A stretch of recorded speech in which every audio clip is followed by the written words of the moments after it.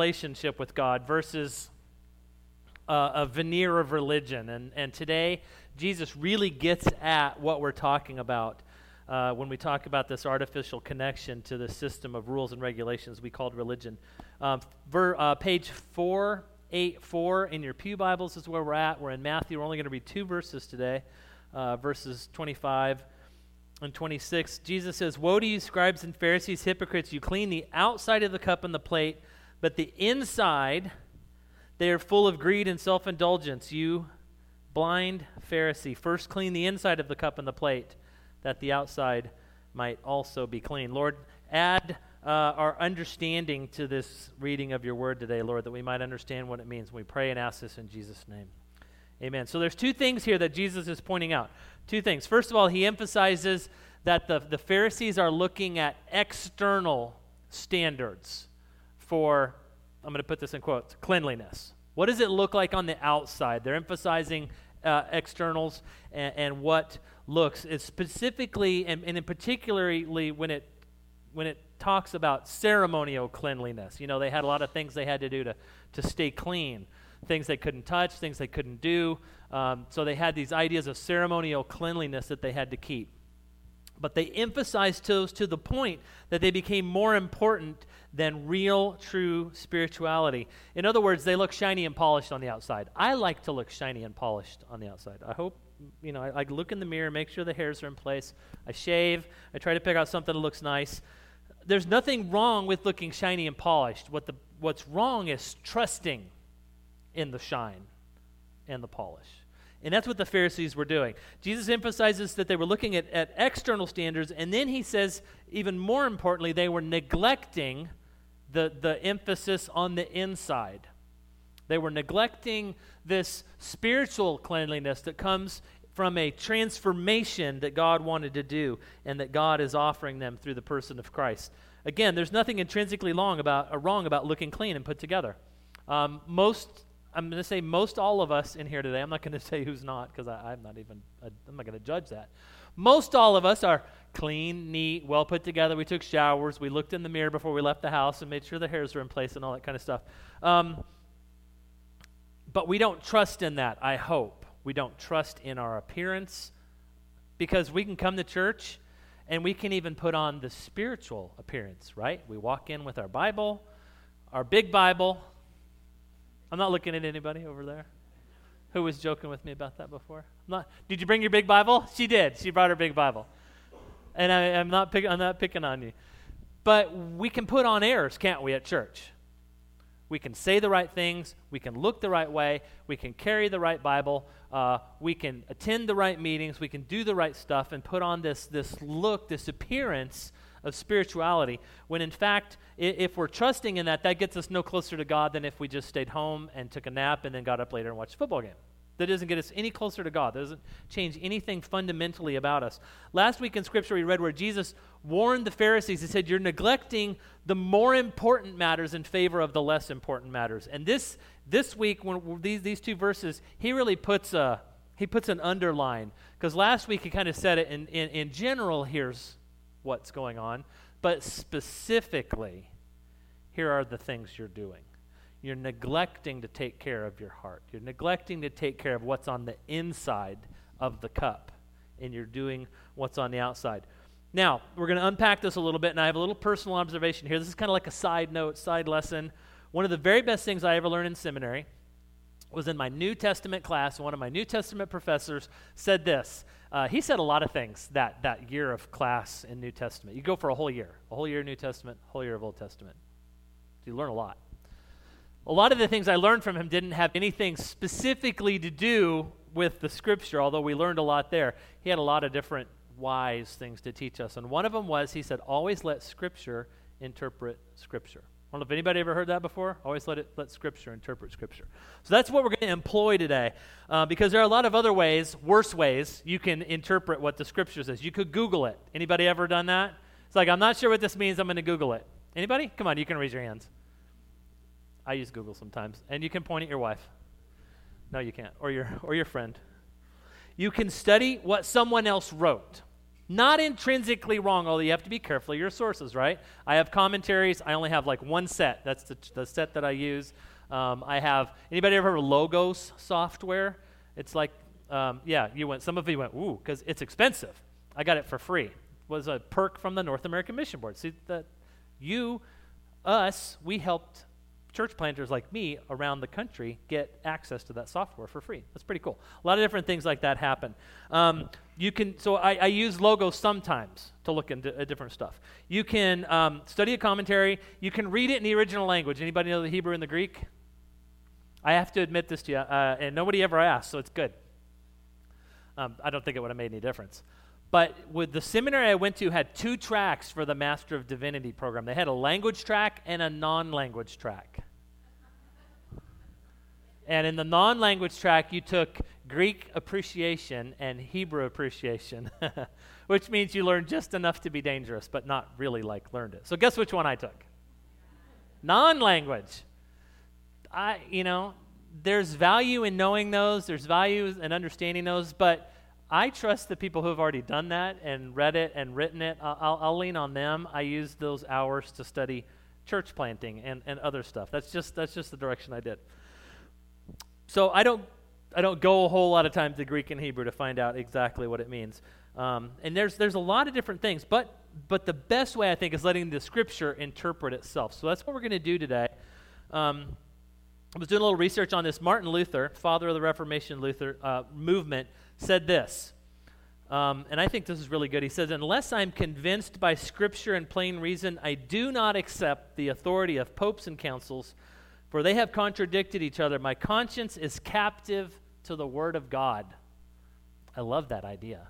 My conscience is captured and it is captivated by the Word of God. I cannot and will not recant anything, for to go against conscience is neither right nor safe. Now, there's 2 things on there that I want us to grab a hold of and employ this today and in the weeks to come, just when we're reading Scripture and we're studying it. First of all, he said he was convinced by Scripture. So I want us, as we study today, to become convinced by what the Word says. And then it says he was captivated by Scripture. I hope when you read the Bible, it's not just an exercise in getting something out of the way. Those of you who are doing the 5x5, reading through chapters, and we're reading the New Testament together, I hope it's not an exercise. I did it today, I can check it off. Or maybe you wait till the end of the week, you read all 5 chapters at once. It doesn't matter. However you're doing it, I hope that you are captivated by it. I hope that you are letting it soak in. Maybe if you're reading all 5 chapters at once, you could do it again the next day. And then do it again. There's value in repetitive reading of the same passage. And in fact, that's one of the things they also taught us in seminary. When you're going to study a passage, first you read the whole book. That's what they say to do. First read the whole book. Then read the couple of chapters around that passage so that you get the idea of what the setting is. Then read that chapter, and then read the passage. So allow yourself to be captivated by what Scripture says. So let's let God's Word captivate us today. The Pharisees and many others besides them only cared about what was on the outside, only cared about that religious rule set. But Scripture says, and Jesus said, God, his Father, only sees what's on the inside. He doesn't care what it looks like on the outside. He's not concerned with religious appearances. He's not concerned with the appearance of having this view towards the world that you look a certain way or you believe a certain thing. That's unconcerning to the Father. What concerns the Father is what on the inside. 1 Samuel 16:7, just the second half of that verse said, "For the Lord sees not as man," remember, God in every way is different than we are. Even though we're created in his image, he's in every way different than we are. So he sees not as we see, because man looks on the outward appearance, because that's all we can see, right? Where does God look? The Lord looks on the heart. He looks on the inside. What do we really like? What do we really think? How do we really act? What are our real attitudes and intentions? The Pharisees forgot about this, and often we forget about it too, don't we? Because we're, as humans, there's just something about us. We're conditioned to look at external appearances. We look at somebody and we size them up almost immediately. Did you know, and this says a lot about human nature, that this is why companies spend so much money on the outside of their buildings to look nice. That's why Target all over the country just refurbished all the outsides of their buildings. Have you noticed? They did it over at the Brickyard. They were doing it in Montana before we left. There's a correlation between a return visit and sometimes even a first visit to a business, depending on what the outside of the business looks like. The over 50% of the judgment of somebody, whether they'll go to something or not, is based on what the outside of the building looks like. That's one of the reasons we've been working on the outside of the church so much. Cutting down the trees, at least trimming the trees, taking out the bushes, taking out the sign, working on the grass, working on various things around the building to make it look good. Because people judge by appearances.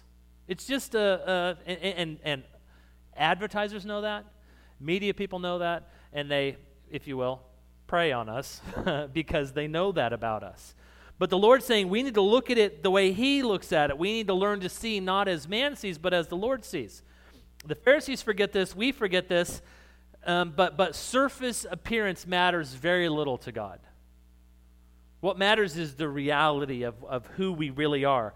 And we fall into this trap over and over again of trying to please the Lord by doing the wrong things. The Pharisees were trying to please the Lord by cleaning the cup on the outside, by putting on airs of religiosity. We want to give our heart to God. We even think that. You ever said that? I want to give God my heart. Anybody ever thought of that or said that? We're in this mess because of our heart. Why do we want to give God a messed up heart? God wants to do actually something else completely different. Listen to Jeremiah 17:9. When it talks about the condition of the human heart, it says, the heart is deceitful above all things and desperately sick. Did you know you were deceitful and desperately sick? I have a friend who's a pastor. Actually, it's my brother-in-law, Perry, Lydia's brother, and he'll have people in the congregation repeat stuff, and he'll say, look at your neighbor and say, you're deceitful and desperately sick. I'm not going to do that to you today. Or we could. Would that be fun? Look at your neighbor and say, you're deceitful and desperately sick. Come on, I want to hear it. You're deceitful and desperately sick. It's true. Some of you are shaking your heads like, oh my gosh. And I told Lydia, I said I would never do that, but today it just felt right. Yeah. Well, my heart is deceitful and desperately sick. But the Lord is doing a thing in it. He's doing a work with it. We're going to get to that. And then he finishes up by saying, who can understand it? It's deceitful, it's desperately sick. Who can understand it? Have you ever wondered that about yourself? You struggle with a relationship with somebody else and you wonder why you just can't quite work it out. Think about how hard you are to know yourself. How hard is it to know yourself, to understand yourself, to govern yourself? I read an article, even pastors get clickbait. You know what clickbait is? It's stuff you get in your mailbox and it sounds interesting, so you click on it because you want to read it. I got one this week, and it said, dealing with the most difficult person in your church. And I was like, yes, I want to know how to do that. I got a whole church full. No, I'm just kidding. Everybody is the most difficult. You know what the article was really about? You know what it said? Pastor, you're the most difficult person in your church. And they were right. The article was about learning to govern yourself. We're so worried about everybody else, we forget how difficult it is to govern our own selves. It was a good article. I read it. I still read it all the way through to the end. I really wanted to learn how to deal with the most difficult person in the church, but I learned how to deal with me. Maybe I am the most difficult. Why would God want us to give our sick heart to Him? Why do you think that would be a thing? He, in fact, wants to do the opposite of that. He wants to give us a new heart. He wants to do something in us that's amazing. Psalm 51:10, the psalmist writes, and he begs and asks the Lord, create in me a clean heart, he says. Create in me a clean heart. To create something is to make something from new. It's not to take something old and remake it. It's to make it new. Create in me a clean heart. Oh God, renew a right spirit in me. And we ask God to create a new heart in us because the old one is broken, it's unusable, it's deceitful, It's sick. Do you guys remember what you said to each other a moment ago? The heart is deceitful above all things and desperately sick. So we ask God for a new heart. Create a new heart in us. Ezekiel 36:25-28 says, I will sprinkle, this is the Lord speaking, I will sprinkle clean water on you, and you will be clean. I will cleanse you from all your impurities and all your idols. I will give you a new heart. I will give you a new heart, and I will put a new spirit in you. I will remove from you your heart of stone and give you a heart of flesh. Did you know I had a heart of stone? Yes. Cold-hearted. Stone-cold heart. I will remove from you your heart of stone and give you a new heart. I will put my spirit in you and move you to follow my decrees and be careful to keep my laws. Then you will live in the land I gave your ancestors. You will be my people, and I will be your God. I will be your God when I change you, when I create in you a new heart, when I place in you a new heart, when you become a new creation, because God's only interested on what's on the inside. He's only interested in the inside of me and in the inside of you. So here's today's challenge question. Be honest with yourself. Have you let the Lord deal with what's on the inside? Have you really let him deal with what's on the inside? Have you let him deal with most days? I heard somebody say most days. Have you let him deal with what's on the inside? Have you let him create in you a new heart? Because you see, we don't need to. You and I don't need to be remodeled or refurbished. When we lived in Montana, we had an almost new house. It had been lived in 5 years before we bought it. Before that, it was just lumber in a lumber yard and empty ground. So it was practically brand new. Nothing needed to be replaced when we bought it, and nothing needed to be replaced when we sold it 7 years later. It still had the original everything, pretty much. I think we went through 3 microwaves. Microwaves apparently stink. We're already on our second microwave here. We've only been here 15 months, we're on our second microwave. I don't know why. We moved here, we bought a 90-year-old house. Right? And everything is on the verge of breaking. And it was a short sale, so we couldn't say, we'll buy it if you do X, Y, and Z. We'll buy it if you put in a new furnace. Well, fortunately, the water heater broke the day before we signed papers, and they put a new water. That's the only thing new in the whole house. Everything else is old. Those of you who have been in the house and helped clean it before we got there, you know it's an old house just like all the other old houses in Elmwood Park. It hasn't been remodeled. It hasn't been refurbished. It's got stuff that's breaking. It's got stuff that's on the verge of breaking. But you and I don't need to be remodeled like my house does. We don't need to be refurbished. We don't need a new coat of paint. We don't have good bones that need to be recovered and repainted. What we need is something completely new on the inside. Something completely new, a completely new heart with completely new affections. Do you like new things versus like old things or used things or broken things? New things. I like new things. I like new things. The Lord wants to do something in you to make you new. If God would do this for the children of Israel and promise it for them, He will do it for us. He will make us new. He will give us a new heart. He will fill us with a new spirit. In the words of Paul, the apostle, will become true in us. 1 Corinthians 5:16 says, "From now on, therefore, we regard no one according to the flesh, even though we once regarded Christ according to the flesh. We regard him thus no longer." Listen to what he says. "Therefore, if anyone is in Christ, he is a new creation, not a remodeled creation." I think too long maybe we've thought of this verse wrong. We think, okay, he took the old me and he made it into the remodeled me. It's a new creation. Listen to the language he employs here. The old has passed away. It's dead. One of the translations says the old is gone. The new has come. The old has passed away. Behold, the new has come. The Lord God does something completely different in us. It's not old bones with a coating of paint and a little drywall and some, we need molding around the building. It's not like that. It's all new construction.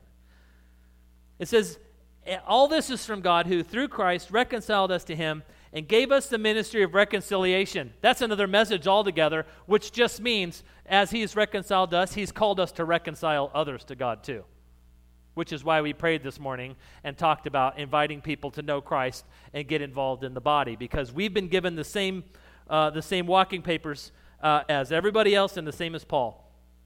We are in the ministry of reconciliation. But let's continue on the thought we're on now. It says, that is in Christ. God was reconciling the world to himself, not counting their trespasses, not counting their sins against them, and entrusting to us the message of reconciliation. Therefore, we are ambassadors for Christ. God making his appeal through us to the world. And he says, we implore you on behalf of Christ, be reconciled to God. For our sake, he made him to be sin who knew no sin, that we might become the righteousness of God. Therefore, if anyone is in Christ, the old is gone. The old is passed away. The old is dead. Behold, the new has come.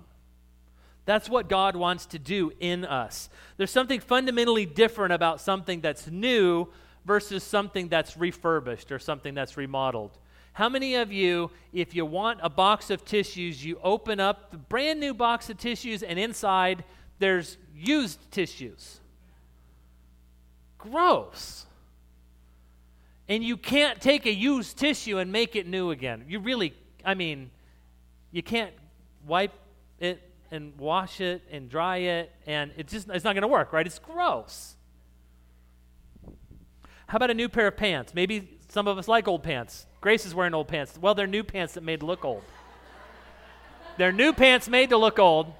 But no matter how hard you try, you could never take Grace's pants and make them look like this. You just couldn't do it. There's no way you could cover up the holes to make that look new again. It's okay, Grace. Some people wear old clothes that are new clothes made to look old on purpose because it's cool. My wife has some like that. It's okay. I'm not passing any judgment. I like a new pair of pants. Has anybody ever split their pants open right down the middle? Yeah. You can't fix that. You can't, yeah, I've tried. Kevin's in the back saying, I've tried. You can't fix that. When it rips out at the rivets at the pocket and it tears a little hole in the corner, you can't put that back together. Have you ever walked by, we had a door frame in Montana, new house, but it had some issues. It had where the door opened and shut and the door jamb, there was that place where the lock would hit. Well, it was sticking out a little too far. I walked by one day and it ripped the belt loop right off my pants. You can't put a belt loop back onto pants when it's ripped the hole where the belt loop's supposed to attach. You just can't make it new again. We had a new 4x4. It was pretty new anyway. A four-wheel drive, GMC Yukon in Montana, and we drove the snot out of it. We went in the mud. We went on top of mountains. We would go up to the mountains every winter and cut down a tree and tie it to the top and take it home. We drove this thing like crazy. Snow, salt. We just went crazy with this thing. 7 years later, I can't believe somebody bought it. There was no way we could, and I didn't even bother. You want to sell a car, so you clean it up, and you steam it, and you polish it, and you wash it. I just sold it with the mud on it. I was like, we're leaving, we're moving to Chicago. Here's a car. It might work for a little while. Somebody bought it. There was no amount of work that I could put into that car to make that car new again. It would have to be it didn't have good bones anymore. It didn't have good anything anymore. It couldn't be recovered. It couldn't be made new. It's the same with our heart. It's the heart we were given. Now you realize we're not talking about the heart that's pumping blood. When you get down into the language and the culture, you realize they're really talking about here in Scripture when they say the heart. It's like that you that lives here. You feel it in your gut when you're stressed. Right? You're stressed. You ever felt that feeling? That's the heart that they're taught. That when you fell in love with somebody and you felt something really strongly, that's the heart. When somebody did something to you and you were hurt and you cried, that's the heart. It's the essence of who you are. It's the inside of you. You can't make that new. It's experienced the things it's experienced. It's 10 or 20 or 30 or 40 or 70 years old or how many ever years old it is. It can't be made new by anything that we can do. We can't undo the things that have been done, the things that have been seen, the things that have been experienced, no amount of money, no amount of meditation, no amount of college courses or world religions can undo what's been done to the heart. Only God can make that new. But he doesn't want to, again, he doesn't want to remodel it. He doesn't want to refurbish it. He wants to start over again. He doesn't want us to meet him halfway. He doesn't want us to bring what we have. You ever thought, I'm going to bring what I have. I'm pretty valuable. I'll join the team. I'll join God's team. I'll bring what I have. Here it is, God. Here, I know I can't get all the way to you, but I can get this far. Anybody ever thought that? You're not about to raise your hand on that one. Because you know. You raise your hand, you're going to get slapped. Right? God doesn't want us to bring what we have. Listen what it says in Isaiah 64, 6-8. We have all become like one who is unclean. We have all become like one who is unclean. Our righteous deeds are like a polluted garment. Ooh. You ever wore a polluted garment? I have a polluted garment at home. It's a pair of jeans that I wear whenever I paint. Anybody have one of those? Whenever I mow the lawn, whenever I paint, they almost like they're stiff. I don't even bother washing them anymore. I just wear them to paint and I wear them to mow, and then I throw them in the closet and they just kind of stand there. They're just like, that's what I'm talking about. And don't laugh at me. You all, Patrick has one. You all have one of these at home. Our righteous deeds, what we think we can bring to the table for God, God says that's like a polluted garment. I can't refurbish that. I can't remodel that. We all fade like a leaf, and we're about to see a lot of leaves fade. Our sin, our iniquity, they're like the wind, and they take us away. There is no one who calls upon your name, who rouses himself to take hold of you. For you have hidden your face from us. You have made us melt in your hand. Wow. You have made us melt in the hand of our sin. But now, O Lord, you are our Father. We are like the clay. You are the potter. We are the work of your hand. Create in me a clean heart. Give me a heart of flesh and take away the heart of stone. That's what God wants to do in each of us. Create something new. You guys, I'm gonna grab my guitar.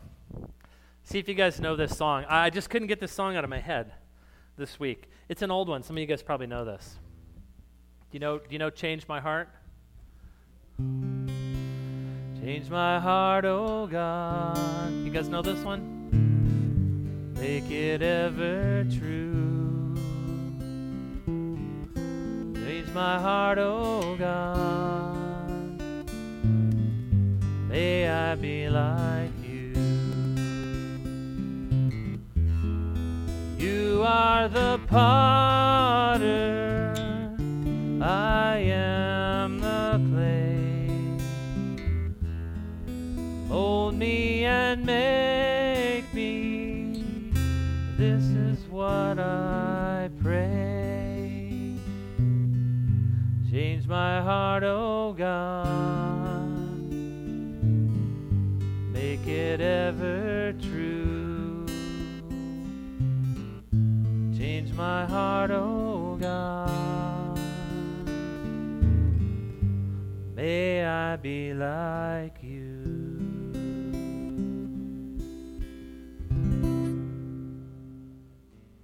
I'm going to read something from Revelation, and I want us to think about this, and I know many of us have come to a point in our life at some point where we have looked at the Father, at the Son, and at the Holy Spirit and said, Lord, I can't do this in my power.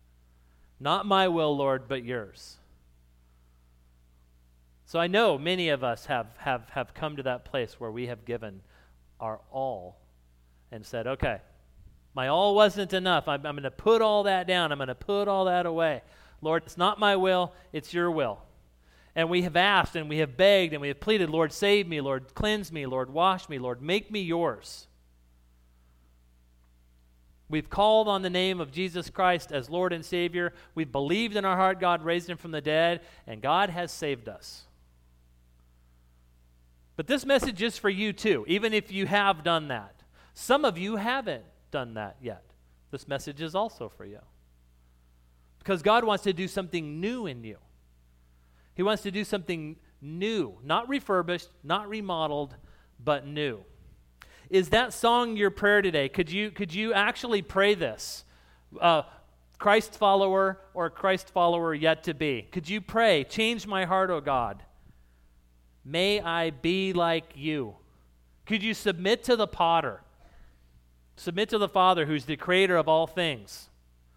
And say, Father, not my will but yours. Not my creation but yours. Not my what I think or I can bring to the table but yours. I say, Lord, I don't have anything good.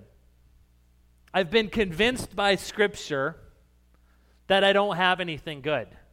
I've been captivated by Scripture that you have something good for me. And Lord, that thing I need. Create in me a clean heart. Take my heart of stone and place in me a heart of flesh. Make me new on the inside. Place your Spirit within me. Teach me and lead me what it means to walk in your ways, what it means to follow you and to know you. Is that your prayer today? Because the Father's desire is to do something completely different than we think it is. It's not a remodeling. It's not a refurbishment. It's new. He creates. He's a God that creates things. And often I think we'll mistakenly pray, God, can you fix this? Can you fix me? Can you repair me? When instead God wants to do something new in you. Completely different than what you thought it was. I never thought, for instance, this is what I would do. If we truly and wholly and completely give ourselves to God and say, God, whatever it is you want to do, with whatever of me you want to do it with, create in me a clean heart and I'll follow you to whatever it is. That's the kind of person he's looking for. I didn't look up the scripture, but I love it. It says, the eyes of the Lord range throughout the whole world, looking for the person whose heart is fully committed to him. Do you know how you can have a fully committed heart? Only if you have a new heart. You can only be fully committed to the Father if you have a new heart, if you have a newly created heart. Not a heart of stone, but a heart of flesh, a heart that's tender, a heart that's soft, a heart that's connected to the Father, that can hear and respond, that has new affections, new attitudes, and new loves. I'm going to look up Revelation 21, because our God is a God who's in, for better or for worse, probably for better, he's into new things. We say that, we're like, I'm happy with my old stuff. I'm happy with my old jeans and my old car, and I'm okay with that. God likes new things. In fact, that's his plan, is for everything to become new. Take a look. It's not going to be on the screen. Revelation 21. I don't know what page it's on, but it's at the very end of the Bible that you got in the pew in front of you. I'm going to read Revelation 21, starting at verse 1. It says, this is John, the apostle, talking about a vision that he had, and he's recounting it to us. And John says, then I saw a new heaven. There it is, new, and a new earth. For the first heaven and the first earth had passed away, and they were no more. The earth didn't have good bones, and God remodeled it. It passed away, and it was no more. And now there's a new heaven and a new earth. And on that new heaven and new earth, I saw a holy city, a new Jerusalem, coming down out of heaven, prepared as a bride adorned for her husband. And I heard in a loud voice from the throne saying, behold, the dwelling place of God is with man. He will dwell with them. They will be his people. God himself will be with them as their God. He will wipe away every tear from their eyes. Death shall be no more. Neither will there be mourning, nor crying, nor pain anymore. For the former things have passed away. They died. They're gone. Now it's new. He who was seated on the throne said this, behold, I am making all things new. And he wants to start with you, and he wants to start with me. Before we get to Revelation 21, he wants to have created new in us. That's what he does. He also said, write this down, for these words are trustworthy and true. And he said to me, this is the Lord spoke to John, and John saying, he spoke to me and said, it is done. I am the Alpha, the Omega, the beginning, the end. To the thirsty I will give the spring of the water of life without payment. To the one who conquers will have this heritage. I will be his God, and he will be my son. Do you see the connection, Old Testament, New Testament, Revelation? Do you see this theme running through all of it? New, new, new. And when you're new, I will be your God. You will be my son. I will be your God. You will be my people. That's what he wants. He wants us to be his people. And he wants to be our God. And he wants to make all things new. And he wants to start with you. And he wants to start with me. So maybe he made you new once. And you can look back and say, I remember that day when I asked Jesus Christ to save me. And because I know that he did on that day, because I believed in him, I called on him, and I believe what Scripture says, I'm captivated by it, so I know he saved me and I'm his, he still wants that newness to come out. Sometimes we get stale. You ever had a new loaf of bread and you put it on the fridge and you come back to it a week or two later and it's either stale or moldy, right? Some of us are stale and moldy. You laugh, but it's true, and you know who you are. We know who we are. It's easy to get stale and moldy because that's what things that are unused do. But God wants us to grab on to that newness and remember what it meant. I love the scripture that says, remember and enjoy and recapture the joy of your salvation. Do you remember, believers, those who are in Christ, do you remember that day when the Lord saved you and he made you new and he put in you a heart of flesh and he took away a heart of stone and he created in you a clean heart and a new heart and he placed his Spirit? That moment. I'm not talking about feelings, because some of us have like emotional feelings and ties to that. We remember, I was 16. I remember when this happened. I had grown up in the Catholic Church, not slamming on that at all. I had grown up in the Catholic Church. My mom, my dad, and I, we went to a church where we heard the gospel presented. The three of us went down, and we talked to the pastor. He took us to his office. He sat down, and he explained the gospel to us. For the first time, we understood what the gospel really was. And the three of us asked him, what do we do? It's like when Peter preached in Acts 2, and the people said, we're cut to the heart. What do we do? And he said, believe in Jesus Christ, and then you'll be saved, and then be baptized. And we're like, okay, we'll do that. We're going to believe in Jesus Christ. And we prayed, and we believed, and we were baptized. We have some emotional attachment to that. But I'm not talking about the emotional attachment. I'm talking about what came after that as I hope you experienced this. I experienced a period where I was excited, where I was, in the words of Martin Luther, I was captivated by Scripture. And when I read it, I wanted to read more. And when I studied it, I wanted to study more. And some of us are stale and moldy, and the Bible's not captivating us. And we need to go back to the Father and say, God, forgive me. I've grown stale and moldy. I'm not captivated by your word anymore. I'm not captivated by the things I should be captivated by. I love what he said, captivated and convinced. We were convinced, but the captivation has faded. And so that's why this message is for all of us. No matter where you are in your walk with the Lord, or you're on your way to knowing him as Lord and Savior, asking him, Lord, captivate me. Lord, bring me back to the joy of my salvation. Remind me what that was like. And then begin to grow again. Get out of the rut. Open up God's word. Get together with another believer. Do something in the community. Serve in the church. Serve in the community. Serve in your neighborhood.